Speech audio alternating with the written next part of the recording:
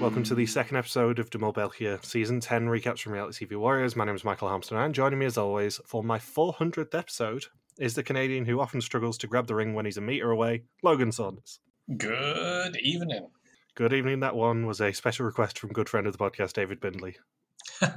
He made me promise I had to do a ring-related intro for you this week when we were chatting about it earlier.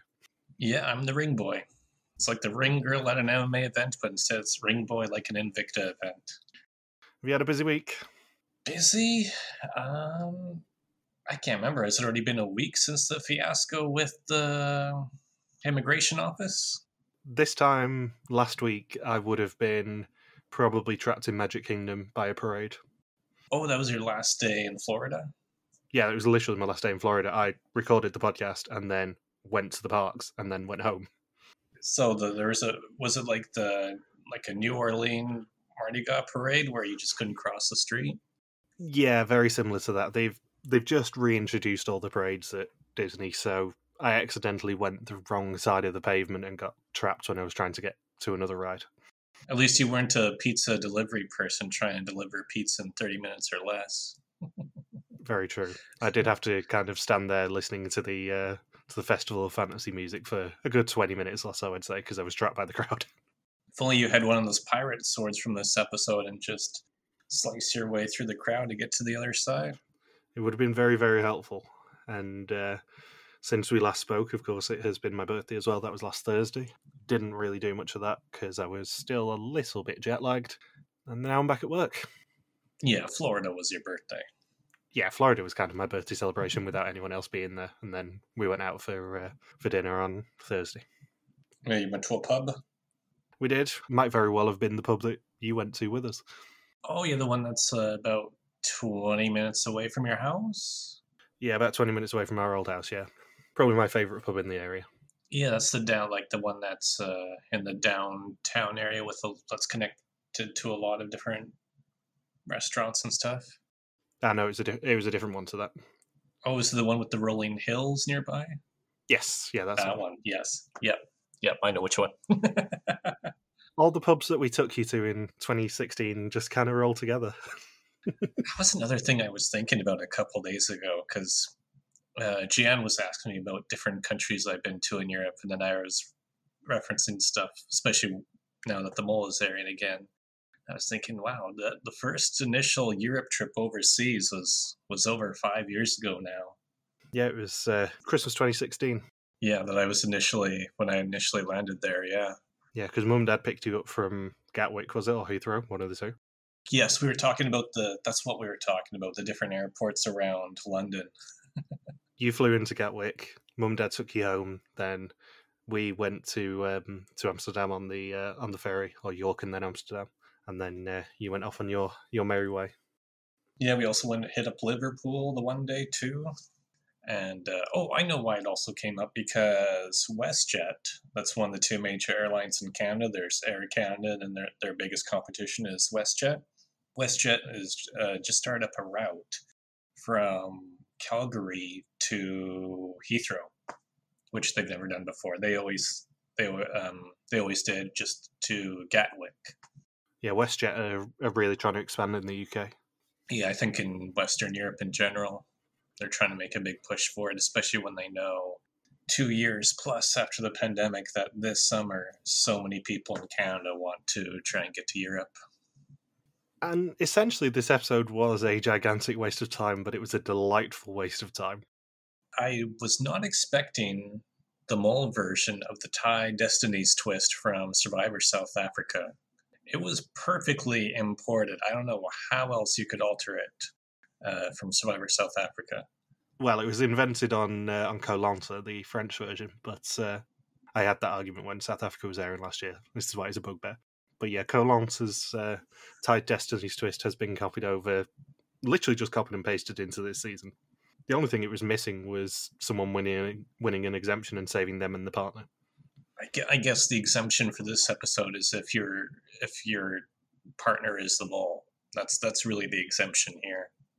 And on the surface of it, obviously I despise double elimination episodes generally. Obviously not a huge fan of the idea of people's fate being in other people's hands on the mole. But The problem is that Belkia is just so damn charming, and they kind of get away with it, as they do with all of my hated twists.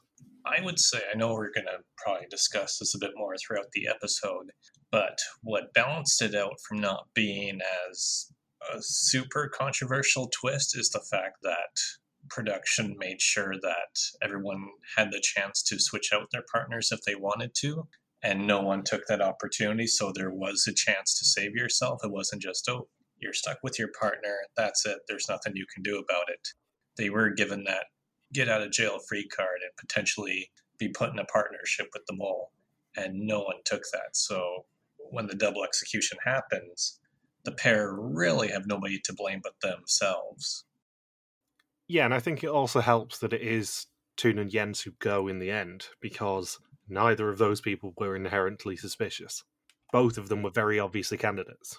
Yes, I think they were at the either bottom 2 or bottom 3 of everyone's suspect list probably online. I can actually answer that question because, as I said to you before we started recording, 7 people on First Suspicions put Toon and Germany Jens as their bottom 2, myself included. You were 1 away because you had 8th and 10th. And I think the highest position either of them got to was someone put one of them 2nd. Neither of them really made too much of an impact in terms of First Suspicions. Yeah, it could have been, we could have had 2 big suspects going home here, but nope, instead we're stuck with 8 people who are generally suspicious for the most part. Yeah, and the other fun thing from our point of view is the fact that in the same way that we were thinking maybe this is going to just be the South Africa to Germany's Argentina, you have a complete flip from the last double execution that we had where 2 of our main suspects went home in Kevin and Dami. That's right. I forgot about the chair twist. The exploding chair twist. It was very entertaining from our point of view that time because my number 1 suspect from week 1 went home, and I think you had Dami in number 3? Yeah, she was pretty high up on my list. So we both ended up losing someone in our pool team that season, and massive suspects in that season. And this season, we both end up losing someone in each of our pool teams, and absolutely zero suspicion for either of the 2 people who went. Yeah, both of us ruled them out at the end of the premiere, and I'm thinking, it's going to take a bit more sleuthing to figure out who the mole is this year. Not impressed. The one thing in the back of my mind was something you said last week when I was editing it, because you said that at some point, if Jens lasts long enough, he will be inherently suspicious because he has to have done something to get himself there. So I'm very glad that he went home so quickly, so I don't even have to care about that anymore. He combined for 3 episodes, which is only a third of the way through most seasons of The Mole. Yeah, the highest score at the moment on First Suspicions is 48 points. The lowest is 36, obviously, if you put them both in the bottom 2 spots. And that was someone who had one of them in 3rd, one of them in 4th, I think. Toon in 3rd, Jens in 4th. Interesting. Absolutely nobody had either of them as their First Suspicion. The teenagers in The Mole Belgia never make it that far into the season. Because I was thinking we lost Booba very quickly, and lost Noah quite quickly, and we also lost Toon here within the first couple episodes. So previously, 10 new people flew to Lanzarote for a 10-season fiesta, but were surprised by the return of last season's left-behind Jens sitting in a Carl paint bomb. 2 old moles returned to interrogate the liars in a group, while the prickle bars tried to double the money they were protecting. The shock reveal of Jens's cookie clock containing an exemption for the last year saw the group play for themselves in a game of Floor is Lava, before Gretel was the first person executed. And we open the episode in a very confusing manner, with everyone meeting a dating coach 3 weeks before they departed, and describing their perfect partner, except Naylor, who can't get the Zoom to work. Naylor acts like the aunt who doesn't use the internet often at home or waits for her nieces and nephews to visit her and show her things to do on a computer. My absolute favourite thing about this is the fact that they had no reason to include those scenes at all, apart from the fact that it was hilarious and they just wanted to tease Naylor a little bit. They had no reason to include any of that. The fact that they wait until after everyone else's interviews are done and then she says, okay, I'm ready for this now. And I'm thinking, how did they get that footage? Did she have the camera recording the whole time while, like, did she have a camera separate from the computer recording herself? Because the computer wasn't working, so how can the computer record her during this whole fumble? I presume so, but also there was the weirdness of Jens meeting the dating coach and him, as is established last week, having no idea that he was coming. So if he's having an interview with the dating coach, I don't know how they convinced him of that. Yeah, because he's with somebody. Like, they had no reason. They would have had to say, this is something to do with the mole, but I don't know what lie they told Jens to get him to actually be on camera for this. Oh, that's a question we need to ask Jill. Yeah. Like, if he'd survived this episode, he probably would have been in my top suspects, purely because of that. And there obviously being more that we didn't see on that topic. Unless they pulled a Will Smith and Jada Pinkett Smith and Jens and his fiance were separated? They're engaged, right? I don't know. I meant to actually look up the relationship status of Jens, because I called her his wife last week, and then people on the Discord were calling her his girlfriend. And I said fiance. Yeah, I can't remember. I genuinely cannot remember what their relationship status is. Maybe production had Jens meet with the dating coach right before the Germany season? That would be a hell of a long con, wouldn't it? Well, look at the cuckoo clock. Although, having said that, it wasn't necessarily that dating coach that he met. They could have easily edited her in saying things. Putting my tinfoil hat on. Yeah, or just have it not be to do with the mole. But then why would he be with a dating coach if he's with somebody? I don't know. We need to ask Jill this. Yeah. Write it down. I need to ask Jill in 6 weeks' time. Well, I mean, after 2 seasons, we now learn that Jens is a person who is easy to fool by production. Yeah, I'm genuinely intrigued as to what lie they told Jens to get him to come on that Zoom. I mean, he was first boot in his first season. He's second boot in his second season. They hid an exemption in the cuckoo clock for over a year that he didn't know about. And he didn't even know he was playing the mole for a second time after being flown out to an island off the coast of West Africa that he wasn't planning to visit, completely rerouting his flight from Belgium to Germany because of that too. I think production just likes tricking Jens as much as possible. The best payoff of that was when him and Toon were leaving at the end. Jill did turn around and go, "Oh, just so you're aware, there is no third chance here. You have had your shot on the mole now." Just because you've only been in 3 episodes total, this does count as 2 seasons. And then to rub salt in the wounds while they're riding in the taxi, I think it was Jens who says, "I don't understand." And I'm thinking that perfectly sums up Jens's entire journey on the mole.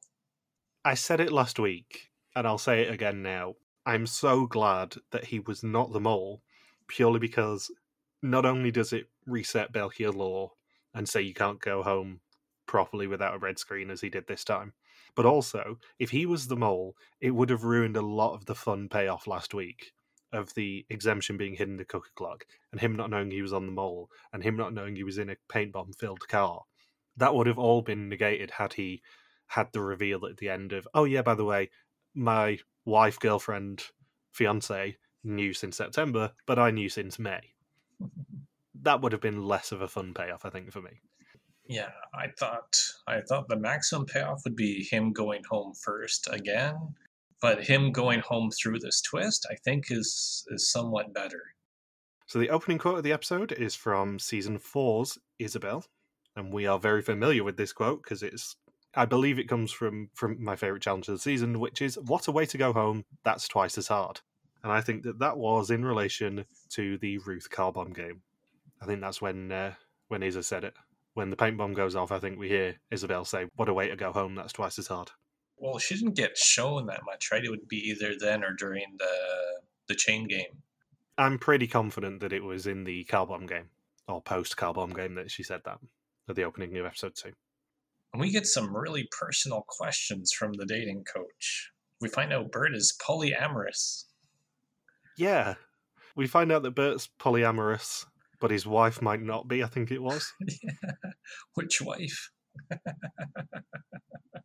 There's a lot of discussion over sexual compatibility, and I did actually have to double check that I wasn't watching an episode of Married at First Sight, because that's the sort of question you see on Married at First Sight, which shamefully I've become incredibly obsessed with over the past year.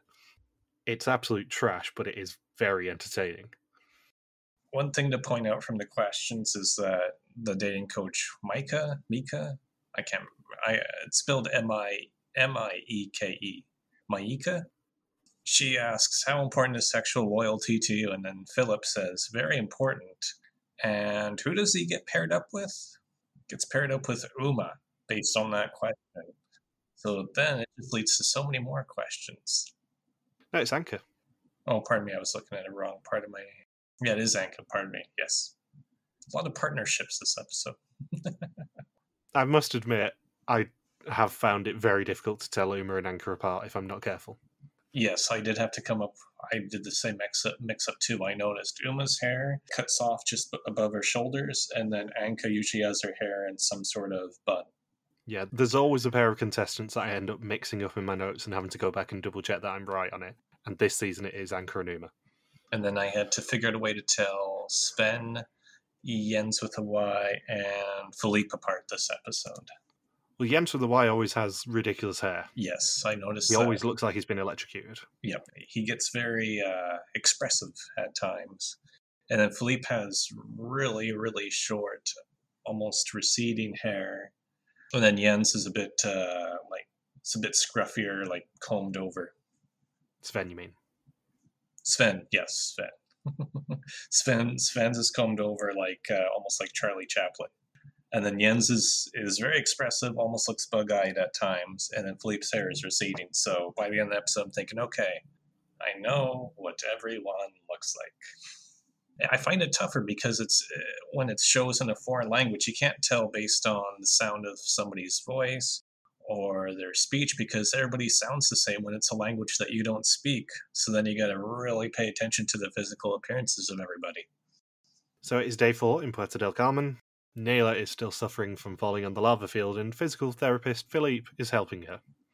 What's funny is that the lava would be a hot spot, which is what Nayla had a tough time connecting to before the start of this episode. Well, she did take a rather large tumble. We didn't really cover this last week, but it was slightly wince-inducing how heavily she fell. That would have really screwed up the twist if she had to be medically evacuated. Well, they would have found a way to get around it. They would have only done a single elimination, wouldn't they? This round they would have, and then maybe do tie destinies the following round, or keep her elimination. Oh yeah, they wouldn't need to anymore. That's true too. And Philippe does it's like the homeless guy with a sign saying "Will massage for Passfragen." And Uma finds the address for the next assignment on the wine bottles by the pool, which is the region of Lecheria. It's the wine region of Lanzarote, where people grow their grapes in pits of lava pebbles. Today, a food blogger is coming to taste their food, and they have to provide top-notch food. Gilles is looking for 2 cooks, 2 coordinators, and 6 waiters. It's Emanuela and Nayla who are the cooks, Anka and Jens with the Y are the coordinators, and Bart, Sven, Germany Jens, Philippe, Toon, and Uma are the waiters. Their guest is the chef of 2 restaurants on the island and a prominent food blogger. If the food's up to scratch, they will earn the cash that it is worth. They can earn €500 for the starter, €1,000 for the main, and $1,500 for the dessert. The cooks have a fully equipped field kitchen and the 3 recipes, and they have 30 minutes to provide the first of the 3 courses.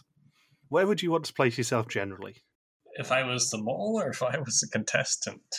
If you were Logan Saunders on this season. I think running around in those pits would have been really fun. Yeah, unless you become a Germany Jens and manage to essentially tear gas yourself using lava. Coordinator, I think being the coordinator would kind of suck for this challenge. Yeah, I think that's the least fun of the options is the coordinator. I think probably being a waiter is the most fun, but only because it is also the one with the hilarious requirement.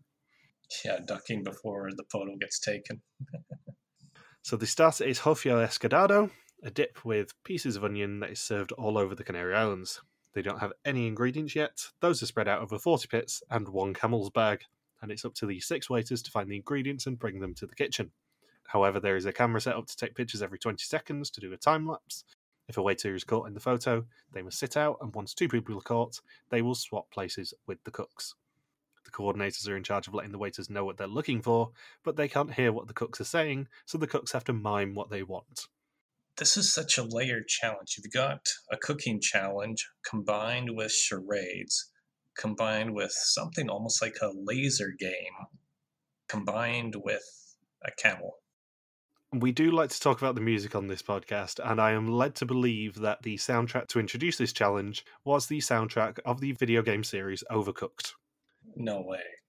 As a little wink, wink, nudge, nudge, I believe there is some Overcooked music at the start of this challenge. Awesome. At least that's what I'm reliably informed. So Bert decides to divide the 6 rows amongst the 6 waiters, which is probably the correct tactic. Emanuela and Naylor decide to act out the ingredients of the main course, and if the waiters bring an incorrect ingredient, they must sit out. Sven brings garlic, which is correct for the starter. Toon brings white wine, which is also correct, but for the main dish, which is carne con papas. They have no idea what hofio is. It is a corn flour. And I must also point out, thanks to friend of the podcast David Bindley, that Uma actually says in the original What Have You Got that she has corn flour in her pit. So she's actually the first person to find the corn flour, but it's before anyone realizes that they need it. Yeah, before it's go hofio.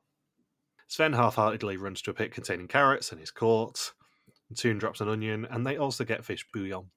Bert doesn't even try to dive and walks in front of the camera, sending him and Sven to replace the cooks. Hilarious from Bert. And they get 1 minute to brief the men before their role in the challenge is over. He just walked. He forgot what the challenge was. He completely forgot about the time lapse. He's probably thinking, wasn't I just sprinting a minute ago? Why am I just casually strolling into the pit? This seems too easy. Bert eliminated. Yeah. I'm thinking, would a mole do that?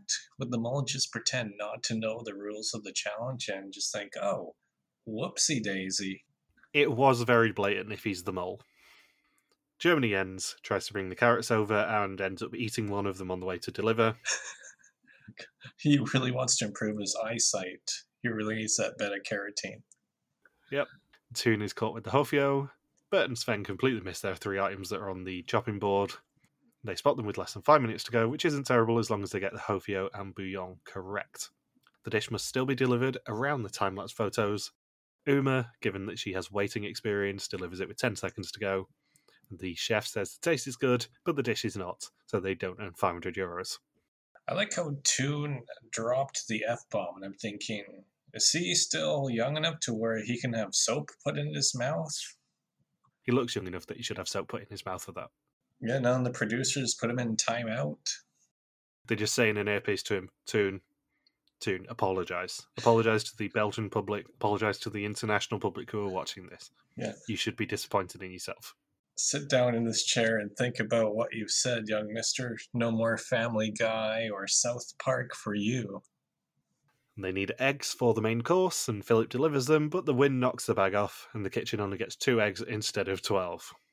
The cooks decide to ignore the dessert for now, even though it is worth €1,500. Thanks to their wonderful, wonderful charades, Anke and Jens think that potatoes are mincemeat, eliminating Germany Jens and sending him and Toon to the kitchen. This was probably the most suspicious thing from the coordinators. This challenge is just giving Germany Jens the wrong ingredient. Yeah, because it's the only time it actually happens. It's just like a sabotage that slips in there. It's not as blatant as Sven taking his time into the pit or Bert forgetting what challenge he was doing. I must admit, it is probably a little bit more suspicious to me that Bert and Sven completely missed 3 of their items on that chopping board. They are both in my top 3 this week as a result of their very, very suspicious actions during the entire episode, to be fair. But this one especially, they weren't paying attention at all. And I suspect one of them wasn't paying attention, and one of them was making sure the other one wasn't paying attention. Because the mole's best position, I would say, is either being Uma the expediter or getting themselves to the kitchen. And as someone suggested on the Discord, just sprinkling lava dust in it, making it disgusting. Yeah, just spitting it.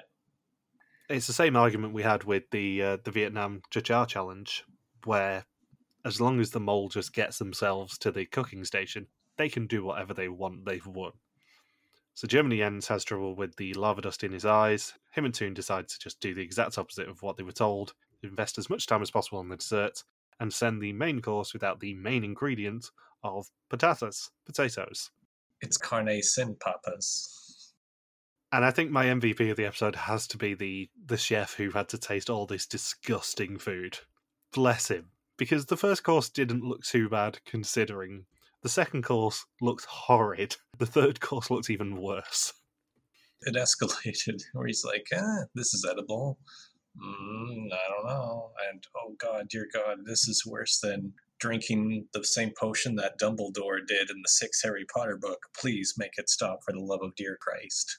He came into this episode expecting MasterChef level food, and instead he got Hell's Kitchen level food. At least Jean Perez didn't say he's nobody's bitch. I wonder if after the challenge he says, oh, this food was horrible, but at least I have my time lapse. And then he reviews the footage. Oh shit, they ruined that too. My whole day ruined. Screw you, Belgium. He says the meat is not good, it is very, very raw.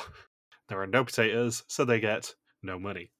There's got to be somebody nearby who has to jump in and say, do not eat this. You will get very, very ill, especially when it's raw meat. Yeah, I think he took one look at the meat and went, I'm not eating that meat. Because I think it is quite cultural in the Canary Islands, if I'm not mistaken, and in Spain generally, for the meat to be at least cooked. Usually well done. I think traditionally it is more on the well done side for meat in Spain. And he took one look at that meat, and you even saw it when he cut it open. It wasn't cooked. There was absolutely no heat that had been applied to that meat. You're asking for food poisoning. That would be it. Would be the food blogger would become the food poisoning blogger. So Clumsy Philippe drops a load of almonds on the way to the chopping board. Numa is sent to meet the camel as they mistake the word cinnamon for camel. She decides to just bring it to the kitchen, even despite the time-lapse camera. And my favourite thing about this is you actually do at one point see a crew member have to step in and hold the camel while she dives into a pit. Yeah. You know what would have made it 10 times better is if the camel also hides in the pit. You've seen Camel's Pit, but now you get to see Camel Pit. And the camel just has a really panicked look on its face, like, oh, is my hump sticking out? Did the hump get in the time lapse? And what they don't realise is that the camel has a bag on it with the dessert wine that they will need for the dessert. And they get all the ingredients apart from the dessert wine. Toon ends up searching the camel and finds it. Numa delivers the final course with a minute to go, but sadly for the food blogger, it's even worse than the other two. The wine was the best bit, which is a brilliant line, so they earn no money of 3,000 for the pot. I love the confused reaction when Jens and Toon have the camel delivered to them, thinking, what? We just mimed a camel and they brought over a camel? We didn't even know the camel existed. That would be like if they mimed the golf thing for the Hofio and they brought over a set of golf clubs.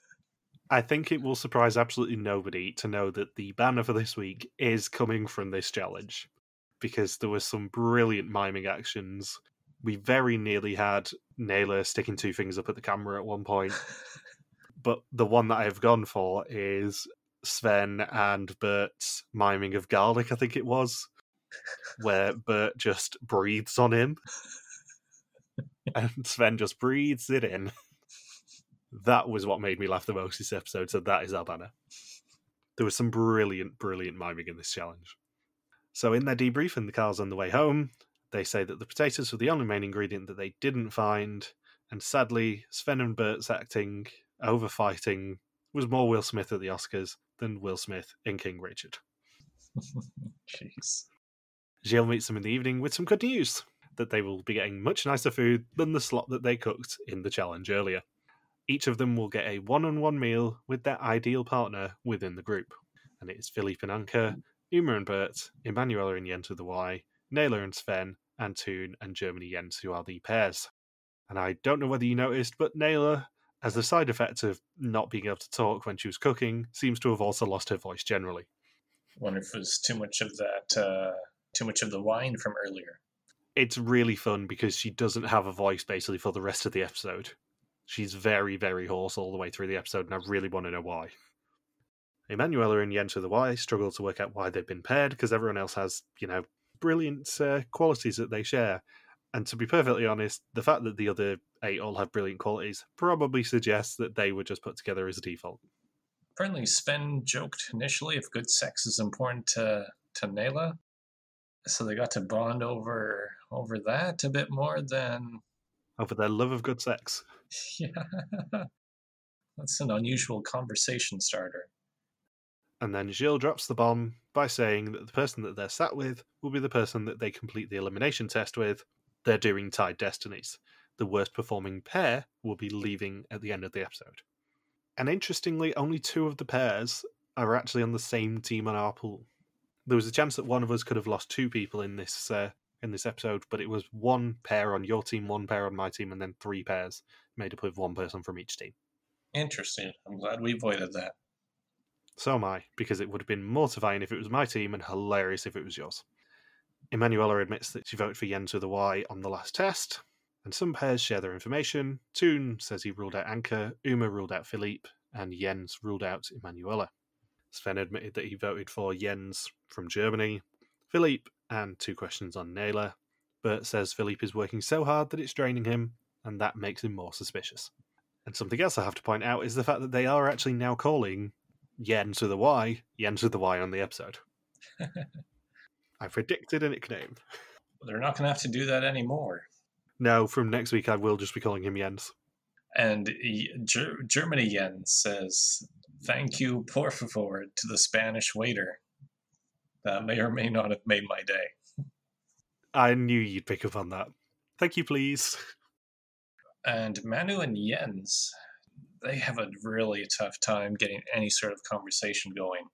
Because I think it's the first person who we see mention this strategy is Anka, who says, okay, whoever is paired up with the mole is exempt. Therefore, it would be really stupid to vote for each other on the quiz. Because you're just throwing your points away if you do that. There's no point voting for the mole if you're exempt anyway. You have to be going under the premise that you aren't with the mole. Therefore, you have to put your points on the quiz against the other pairs. So you say that. They are by far obviously the most interesting pair here because they do have genuine conflicts over the strategy. But from Emanuela's point of view, if she votes for Jens the Y and she is correct on her suspicion, then they will still get through. If she votes for Jens with the Y and they don't get through, then obviously he isn't the mole. It's a go big or go home thing, as she says at the end of the episode. But if her suspicion from last week is correct, then it doesn't matter what she votes, really.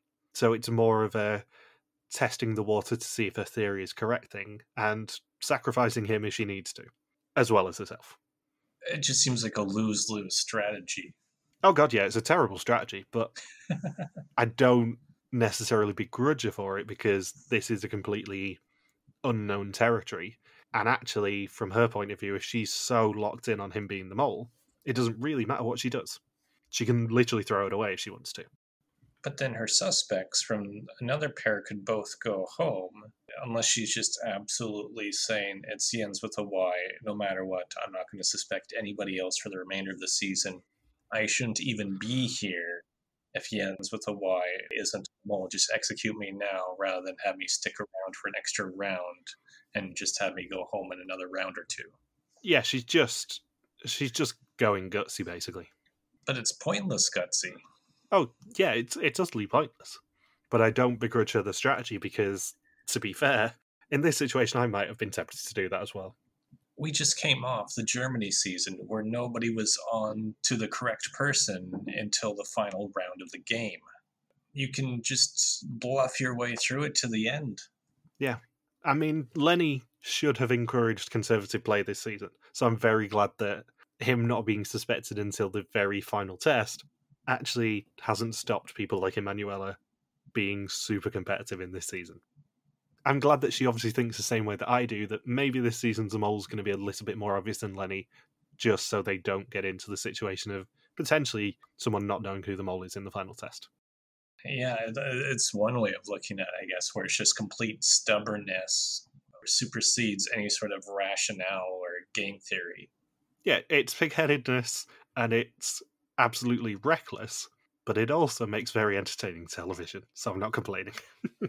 Yeah, it was fascinating to see because I'm thinking when they had the chance to switch partners, I'm thinking, well, Manu and Jens should be the one partnership that sticks together if Manu thinks Jens with the Y is the mole.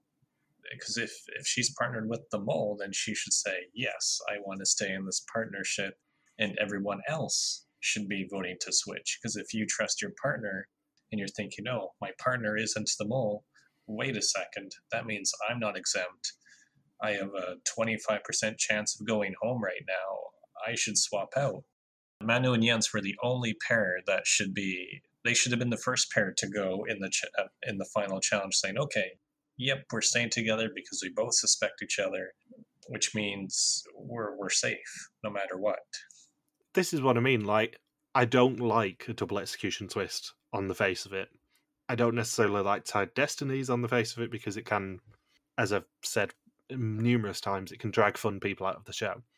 But the game theory aspect of this makes it very interesting in this cast. I never want them to do it again, obviously. Because everyone's going to be prepared for it. Yeah. Yeah, this is the sort of twist that they have to do a one and done on because everyone can have an idea on it, especially if you then do exactly the same joke of the dating coach again. But it makes it very interesting to see people try and navigate this in the same way that a lot of old school reality shows we like because it's watching people try and adapt to the game. This is a very interesting twist for them to adapt to, and it works out well for production. So Manu's thinking is essentially either Jens with a Y is the mole, or I'm going to be so pissed off that he tricked me that I want him to go and taking him down with me, just out of pure spite. It's like Seinfeld, Return the Suit based off of spite. Yeah. So on day 5, they wake up in Tabayesco. Some couples stay up late discussing their plans. We get to see them preparing breakfast and Jens with the Y opening a mango dangerously. Production gets bored of waiting for them to notice the chest of drawers in the lounge and just springs open the top section for them at 10:20 a.m. and it contains a treasure map. I'm surprised Germany Jens didn't get arrested. Why? Well, do we really believe that Toon is an adult? Yeah, good point. Toon just stayed up all night watching cartoons, that's all it was. Cartoons, yes. He watched a cartoon about the capital of Sudan. He was watching Toon Network. It's just him, his face on TV. There's me. So they are sent to Playa del Papagayo to begin the challenge. Lanzarote was besieged by pirates in the 16th and 17th centuries as an important trade route between Europe and the New World. They find a sign telling them to separate amongst the images on the map, but hurry, as there are pirates on the coast. Somewhere on the beach is a buried treasure worth 4,000 euros. Germany Jens and Bert are sent to meet the mermaid. Toon and Emanuela face the pirate. Sven, Philippe, and Uma are sent to the musical parrots, and Jens, Anke, and Nela are sent to the Giant of Lanzarote. I think Pirates of the Caribbean is the most referenced film in Belgian mole history. Yeah, because it was in the rugby challenge, definitely. Yes. Or at least the music soundtrack has been used almost every season. Because they love to do water challenges in every season of the mole. Yeah, and it's also a very good piece of music.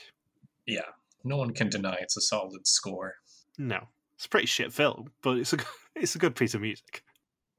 So Toon and Emanuela find out that their task is a crossword puzzle. When they solve the piracy-themed puzzle, they can unlock a chest containing shovels and a compass. However, every 10 minutes, a pirate will duel them on a balance beam.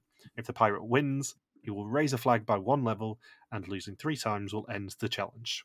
The other 3 teams will find the location of the treasure. By putting the instructions in order, they will know the location. Germany, Jens and Bert must follow a mermaid through the ocean to find their location. In an underwater cave 6 meters below the sea are 2 rings containing 2 pieces of the location. Sven, Philippe, and Uma are in charge of another piece. They play a musical quiz with parrots, matching the names of the parrots to names taken out of 5 songs to the correct artist. The first one's Bon Jovi's Living on a Prayer with the name Gina missing. They're right. I think pretty much every song here, apart from the Tame Impala one, I would have known even without hearing the music. The Tame Impala one would have been the one I got by default, I think. Yeah, I think it would have been the same for me. And I knew they were going to get the Wheatus Teenage Dirtbag one, because for some reason in Europe, they really, really love Wheatus. Europe and Australia. I think we've mentioned this before. They love Teenage Dirtbag in Europe.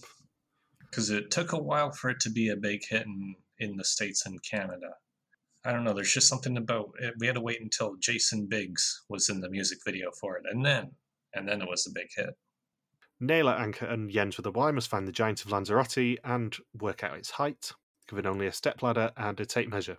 They get 5 chances to open the box, and waste one immediately measuring the ladder, just in case that is the Giant of Lanzarote. And it wasn't 420. Toon asks if Emanuela ever had a pirate phase. She said she didn't, but she had a Barbie phase and a princess phase. And if they fill in all the answers, the red middle letters will spell out a question, and the answer to that question opens their box. It's too bad that Barbie girl didn't pop up during the parrot thing, and everyone would just be stumped by it. What comes before the word girl in that Aqua song? It's a Noel girl, right? I'm a Noel girl in a Sally world, wrapped in plastic. It's fantastic. Which group would you reckon you'd want to be in as the mole? As the mole? I guess the diving one, since it'd be really easy to pass off sabotage in that one. I think there's 2 schools of thought. Either the diving one, because it obviously takes the longest of anything, assuming you're small like Jens is, or you want to be on a task that you can complete quickly, like the music one, and then make sure you screw up on the pirate fight. Because the pirate fight is the most important bit, I would argue. Yeah, because for the crossword team they did 2 of the attempts at it, right? Yeah, it was Emanuela, then Toon, and then it was Uma, and then Sven, and that was it. And talking of fighting the pirate, Emanuela goes to fight him, and she falls off just before he does, so the flag gets raised by 1. The second song is Oasis's Don't Look Back in Anger, which is missing the word Sally, and Uma knows it immediately. Naylor spots an underground engraving, which is the Giant of Lanzarote. Jens with the Y plays a lot of Yahtzee, so he says he's good at maths. If they measure all the points on the ground and round the result to the 10th of a metre, they will get the right number. Jens and Bert spot the 2 rings and realise it's easier to see from the other side. However, they are still a metre short of grabbing the ring, which is a problem we all have. When Philippe tries to put Tame Impala on Wendy's board, she bites back. They then get their clue that the second step is 12 metres to the north. Toon and Emanuela decipher their question, which is what animal is painted on the rock above them. They guess dog, but it is too short. And Toon has to go fight the pirate and wins by hitting the pirate's legs. I wonder if you can just not be in contact with the pirate and just trash talk him from the other side of the beam, like say, "Oh, did you know you were adopted?" Or, "I got a call from your doctor and you have the most herpes he has ever seen." Or better yet, say, "Oh, you don't want to attack me. I have HIV." Interestingly as well, lion was the answer to another clue in a very similar challenge in South Africa. Because in the Safari Park escape room challenge, lion was the answer to their word search.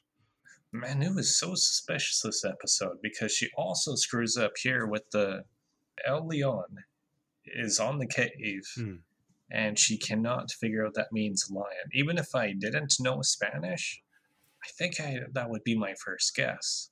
Yeah, and also, as we said in the South Africa podcast, there actually aren't that many famous animals, i.e. animals that they're actually going to be able to get straight off the top of their heads, that are 5 letters long in Dutch. That is a very limited list. Yeah, because we had this whole discussion. Yeah, as soon as you know it's an animal, you can pretty much guess that it's going to be one of a handful of animals, at least in terms of the big animals that they are actually going to paint on a rock. Yeah, and the lion is designed the same way like Rafiki did in The Lion King with the way he drew the lion. So they open the chest by correctly identifying lion and earn their shovels and the compass, and they also get step 2 of the instructions from the musical parrots team. The giant team guessed 491, 490 and 489, leaving them with just 1 guess left. Germany Jens touches a ring but can't grab it and has to come back up for air. Uma goes to fight the pirates, and she's quite violent with him. She really, heftily swings that sword, but loses, giving them 1 chance left. She was too aggressive. She should have just been just throw sand in his eyes right before the start of the duel. Just grab a handful of sand and then say, okay, begin. And then just throw the sand in the pirate's eyes. If he's still able to balance, then I don't know, just lightly knee him in the groin and then that'll finish him. The last giant guess is 524, and they're correct, earning step 3, which is 8 metres to the west. Jens grabs the first ring, giving them step 1. He does, however, want the second ring too, which tells him how deep to dig. And he decides to leave it in the end because he just can't get that deep. And they return to the beach as Sven is fighting the pirate. If he loses, they will lose the challenge. And Sven falls without even hitting the pirate, giving them a total of nothing of 4,000 euros for the challenge. And in my favourite moment of the entire episode, they gloat further by having the pirate dig it up and walk off with it on his shoulder. I be plundering. It's such a dick move. Like, no other version would ever get away with that. What would be great is when he walks off, there's a lineup of all the mermaids that swim in the water, and he just offers the treasure to one of the mermaids, and then they go off together behind one of the caves. I be prostituting. So following the challenge, they are annoyed that they lost again. Not all the losses can be due to the mole, surely. And they decide to listen a lot more at the challenges. And everyone goes swimming, and Toon doesn't have any spare underwear with him. I was also thinking the reason why they performed so poorly in that challenge is because I think everybody is so scared about the Tide Destiny's twist that everyone wants to look suspicious and just do whatever they can to survive this double execution and then work a lot harder to earn money starting with the next episode. Yeah. As soon as you get told that there is a double execution, everything changes. It becomes self-preservation. I mean, Uma was super aggressive on the balance beam. Sven did nothing on the balance beam. He just waited until he stepped off a bit. He didn't even try to draw the pirate into some sort of sudden movement. I think the ideal strategy is, if you're going to be passive, wait for the pirate to come to you and then suddenly go really low, and then the pirate might lunge after you and then lose his balance in the process. Yeah. So, before the execution, Gilles gives everyone the chance to partner swap, like they're on a season of Married at First Sight. Each pair will decide individually if they want to stay with their partner or swap. If everyone stays together, they will earn 2,000 euros for the pot. Jens and Toon are first. They decide to stay. Even with Toon being commando. Even with Toon being commando, they do decide to stay, as do Sven and Naylor, Bert and Uma, and Philippe and Anka.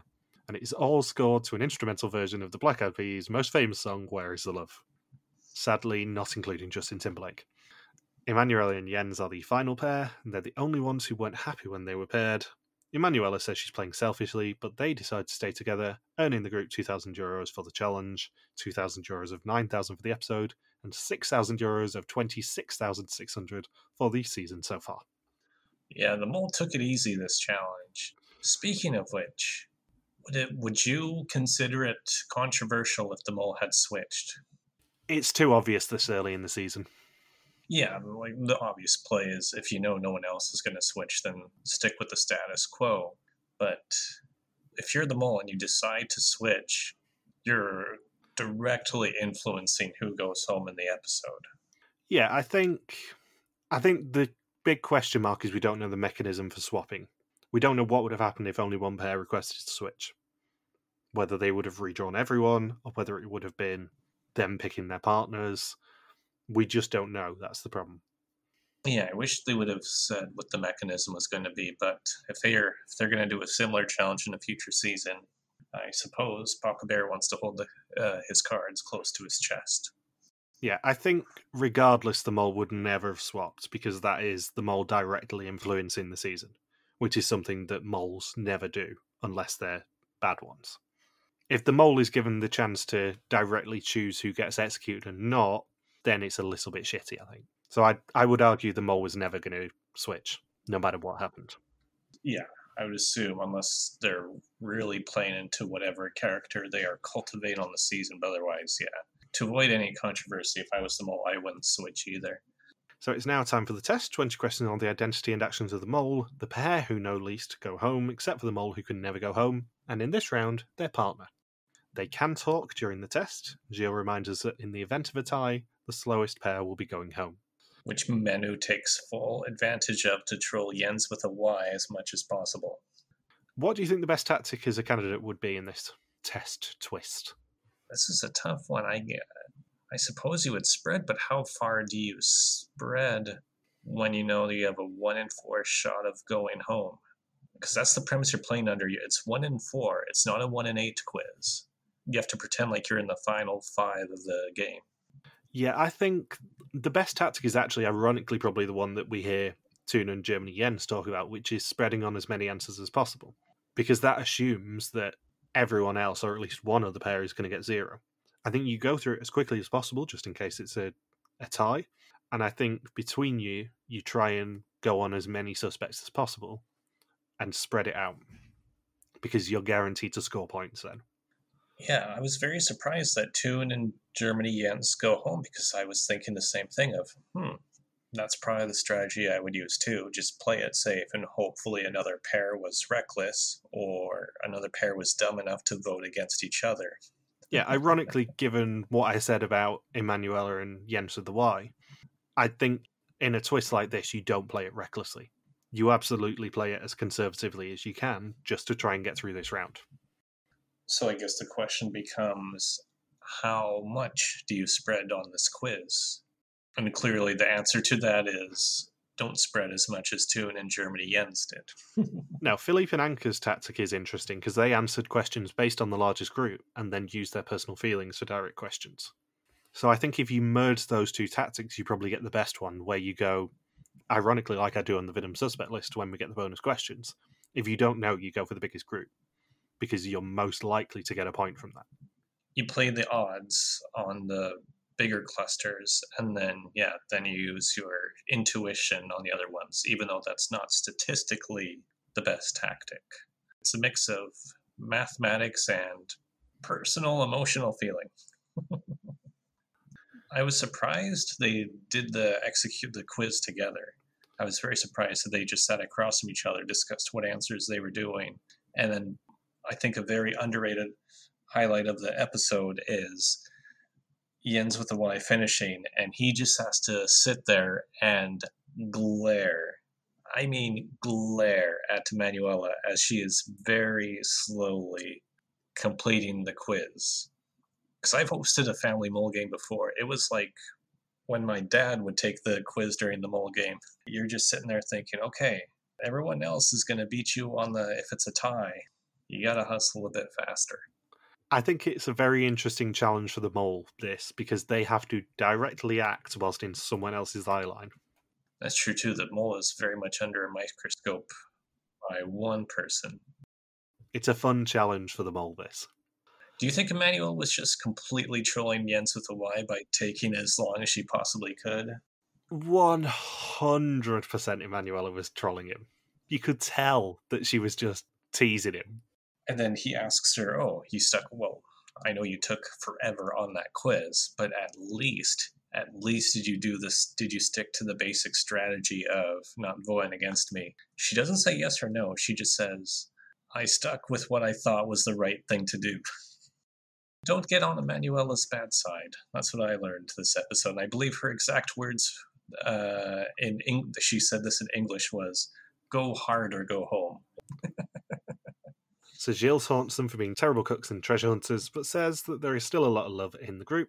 Anka and Philippe, Naylor and Sven, and Manu and Jens all get green screens before Germany Jens and Toon get the red one and are sent home, which makes last week even funnier. I want to know the collective shock everyone had when the third pair to be typed in was Manuel and Jens. Everyone had to be thinking, they're getting a red screen. They're getting a red screen. There's no way they're going to work well together. 2 of the other 4 pairs are already safe. And then, bam, they're safe. And then I'm sure Germany Jens in that moment was thinking, oh, God, how I made it twice as far as I did last season. Jens with a Y says that most of the money they brought in was due to Germany Jens. Sven says Toon was just a puppy, he threw himself into every challenge. And Jens has now finally seen a red screen, meaning that there will be no third season. Instead of a diary of the mole, the end of the episode is a briefing of the mole. Today and yesterday went great. I know a lot of people suspect me now, to which they are told by a producer that not a lot of people do. And then the mole reacts, Then I'm doing really well. That's important to know. Give me a while. It's only today, I think. Next time, dune buggies, boats, underwater statues, diving, cinemas, green flags, inviting people on adventures, and Naylor asks for forgiveness. And one other funny thing that Jill DaCosta did at the end is that he joked about Toon Cinnamon Stick. He had to bug Germany Jens about going home early for a second time and saying, no, there will be no third season, Jens, I'm sorry. And then telling Toon, so, yeah, things sort of went downhill, starting with that cinnamon stick, eh? He's such a delightful troll. And then somebody brought up a good point, I think it was Jens with Hawaii, who said, this isn't good. Germany Jens was the only one who was truly bringing in money for the pot. We're kind of screwed now. Toon and Germany Jens were the two biggest players for the group, and now they're both gone. And now it's a lot of people who love to troll and love to really mess with each other. Yep, which should be fun. So in our pool, it has now been drawn as I won last season's pool. I got first draft and we alternated based on our first suspicions until all 10 people were in a team. I chose Sven, Logan chose Anchor, and then Bert, Philippe, Jens with a Y, Emmanuel and Naylor, Uma, Germany Jens and Toon were drafted in order. Interestingly, if you had first draft, Jens with the Y, Uma, Germany Jens and Toon would have all swapped teams. And last year, if we'd done the same, only 2 people would have swapped. Sven is the most suspected person, followed by Bert, Uma, Philippe, Anchor, Emmanuel and Naylor, Jens with the Y, Toon and Germany Jens. Adding in our scores puts Philippe in third and Anchor in fourth. Sven, Bert, Philippe, Anchor, and Jens with the Y are more suspected by us than the group as a whole. 3 people, Germany, Jens, Toon, and Jens with the Y, had 0 first suspicions. Anyone who submitted before I included Jens had their Gretel scores just copied over to Jens's box, and in fact, he didn't have any first or second suspicions. Post-execution, the order is now Sven, Bert, Philippe by tie, Uma, Anchor, Emmanuel, Naylor, and Jens. Uma, Emmanuel, and Naylor are less suspected by the 2 of us than the group as a whole, and 7 people, myself included, had Jens and Toon in 9th and 10th place simultaneously for a perfect start to first suspicions. Who do you suspect? Let's see. Let's go through my order. Anka's number 1. Manuela is number 2. But I think she's going to be the one that's really going to be put either really high or really low on my list for the next couple weeks. I'm still trying to figure out how much she's trolling as a candidate or how much she's truly trolling as the mole. Bert is number 3 for me right now, but he might drop pretty quickly. Philippe's number 4. Uma's number 5. Sven is number 6. Jens with the Y is 7. And Naylor is dead last in my list. Well, I've only got my top 3, and they are identical to the ones I did on First Suspicions, actually, which is Sven, then Bert, and then Jens with the Y. Sven and Bert especially were really suspicious in that first challenge together, and I wish they'd been separate, just so I could have been a little bit more confident who was actually sabotaging. Have you got anything else you want to say? No, I think we're good. We podcasted for almost as long as the episode ran for. I am satisfied. Wonderful. In that case, thank you for listening to Ardimore Belkia Season 10 recap. We'll be back next week to continue the hunt for the newest mole in the Canary Islands. Don't forget you can contact us on Twitter, Facebook, YouTube, or Instagram, where we are RTV Warriors. Or you can email us and contact at rtvwarriors.com. Logan's on Twitter at LuxQuacky, and I'm MJ Harpstone. See you next week. Peace out and just chill till the next flavouring. Yeah, I'm the ring boy.